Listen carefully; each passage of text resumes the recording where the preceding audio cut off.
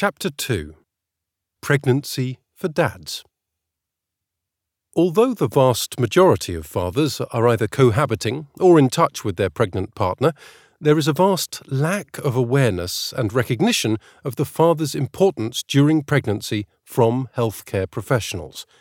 It is often deemed that as the woman is pregnant, the man's job is done, and he is left to wait until the child arrives and for fatherhood to begin.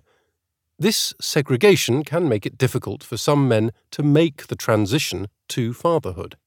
Most fathers see themselves as partner and parent, with a strong desire to support their partners and to be fully engaged with the process of becoming a father. However, their experience of maternity care is often difficult and challenged. This can lead to some men finding themselves in a situation where they are in an interstitial and undefined space, both emotionally and physically, with the consequence that they may feel uncertain, excluded, and fearful.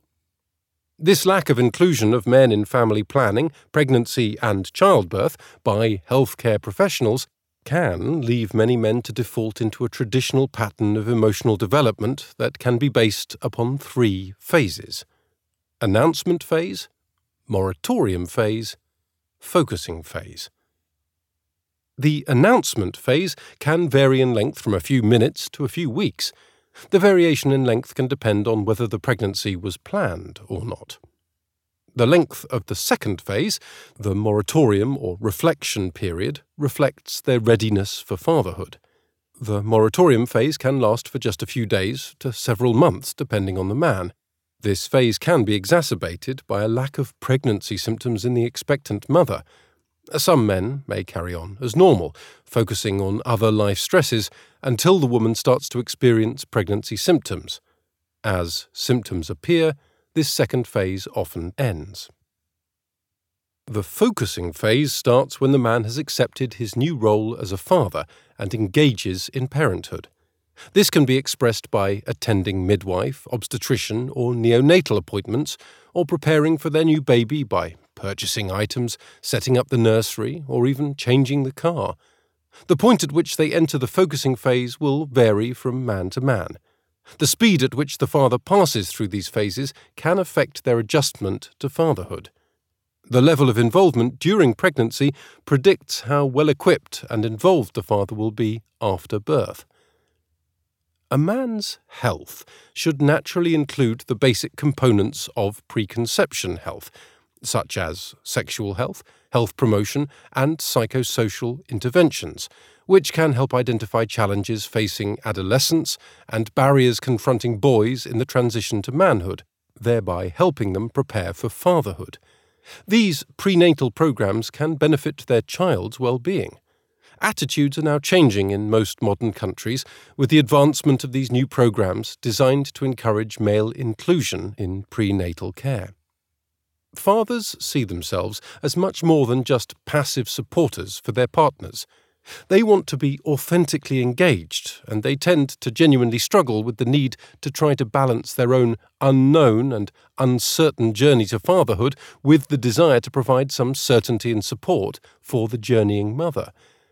They see this process as being life-changing and uncertain, and as potentially both traumatic and empowering, for them as it is for the woman they are supporting. When there are specific antenatal groups focusing on men's needs, there are benefits in terms of reduced stress, increased ability to cope, and improved relationship with their partner. Women who were supported by their partner during pregnancy tend to have better health, with fewer complications during labour, and may experience an easier transition to motherhood, leading to a healthy child. 40 years ago, men were barred from attending births in hospitals. In contrast, expectant fathers are now expected to be involved in maternity care in most countries. In the UK, approximately 96% of fathers attend the birth. However, there is evidence that men still feel effectively excluded, even though they are physically present.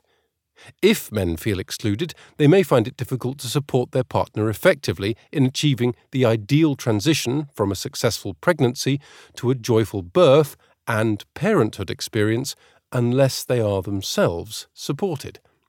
This support may include being prepared for the reality of pregnancy and labour and parenthood. For this reason, I have included acupressure points which the father can stimulate on the mother during labour. I would also encourage expecting fathers to ask any questions they may have to their midwife or obstetrician.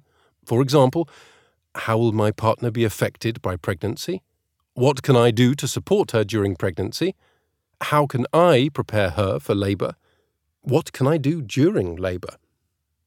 It is important for both you and your baby to ensure that your partner is included in all aspects of your pregnancy and has equal emotional and physical support. I would recommend that the father listens to this audiobook, as it will offer them a valuable insight into your pregnancy and will allow them to feel informed and included during this magical process and transition into parenthood.